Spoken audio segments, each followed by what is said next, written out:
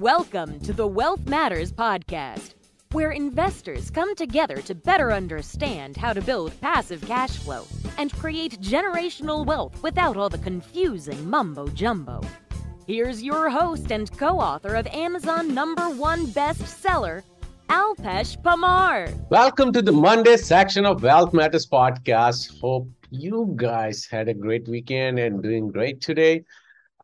As you can tell, I've been, of course, focusing on crypto and real estate, but my goal is alternative investments, any kind of investments which have nothing to do with Wall Street, basically stocks, etc. So today in my alternative investment series, I want to bring up something which is pretty cool, and you and I know all of us need it. Is that, and for that, I want to talk about a big guy or a hedge fund manager who is now just investing personally. His name is Michael Burry, and he rose to fame during 2008-2009 recession. He ended up making about 100 million for himself and 700 some million for his investors. He wrote a book called The Big Short. Great book, and if you don't want to read the book, watch the movie The Big Short as well. Pretty well narrated movie. I liked it. I enjoyed it. So what he is investing in right now, believe it or not, he's focused on investing in water. Water is one of the commodity or one which we really need. All of us need all throughout the day, as well as maybe, of course, I'm vegan, but if you eat meat, also you need water because that's how the cows or chickens are raised. Right? Same way, of course, I'm vegan, so I need it for agriculture purpose. So how Michael Burry is now focused on it, it's pretty much he understands that water is going to be big, and he started focusing on farmland. He explained that food is the way to invest in water. That is, grow food in water-rich areas and transport it for sale in water-poor areas. So farmland in high precipitation areas is effectively a bet on water's future value. Of course, for retail investors, you may be able to invest in water stocks as well. But this is one way, and this is why, believe it or not, Bill Gates, who used to be the richest man in the world, of course, I think is still in top five-ish, or maybe at least top 10. He's buying tons of agriculture land. He's right now the largest landowner in US. And it's not just that he decided he wants to invest in it because he knows the food, agriculture, water, they will be in great demand in near future, right? So, but pretty much I want to talk about how to invest in water. So, you can, of course, invest it through, agriculture, farming, or you can also buy water rights. What is water rights? Water rights. Water rights are among the more interesting investments. Since you can just buy bodies of water, investors purchase the right to land that contains a water source. Ownership of water is associated with the land, not the investor. So when the landowner sells a property, they relinquish any water rights they once had.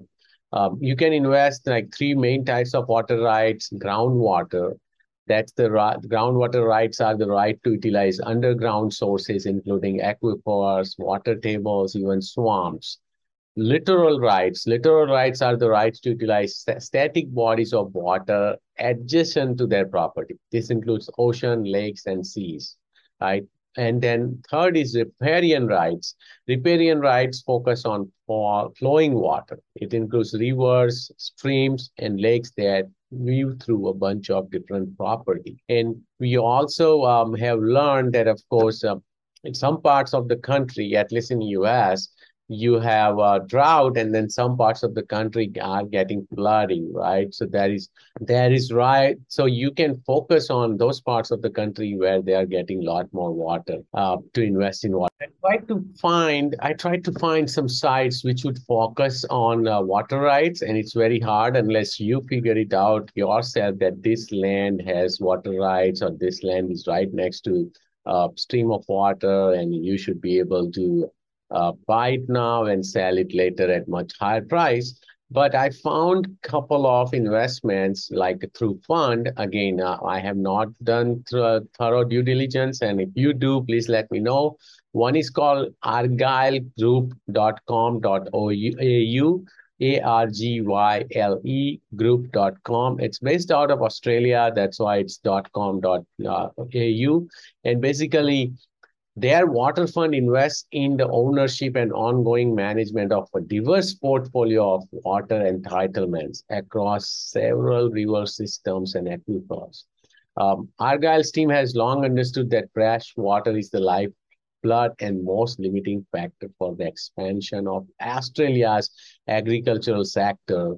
So they are pretty much focused on it in operating their water fund and mandates. They lease water entitlements to irrigators across multi-year periods and sell annual water allocations in forward and spot markets to a diversified range of farming enterprises. So you can pretty much visit their website and check it out if it's worth. So that's one way. There is also something called water equity. That's for debt investors. Water equity lends money to an institution in developing markets like India, Indonesia, etc. The institution gives a micro loan to a client to build a sustainable water resource, such as sanitation center. The client then pays back the loan with interest, which flows back to water equity, and the company has a 99% global repayment rate as per their website.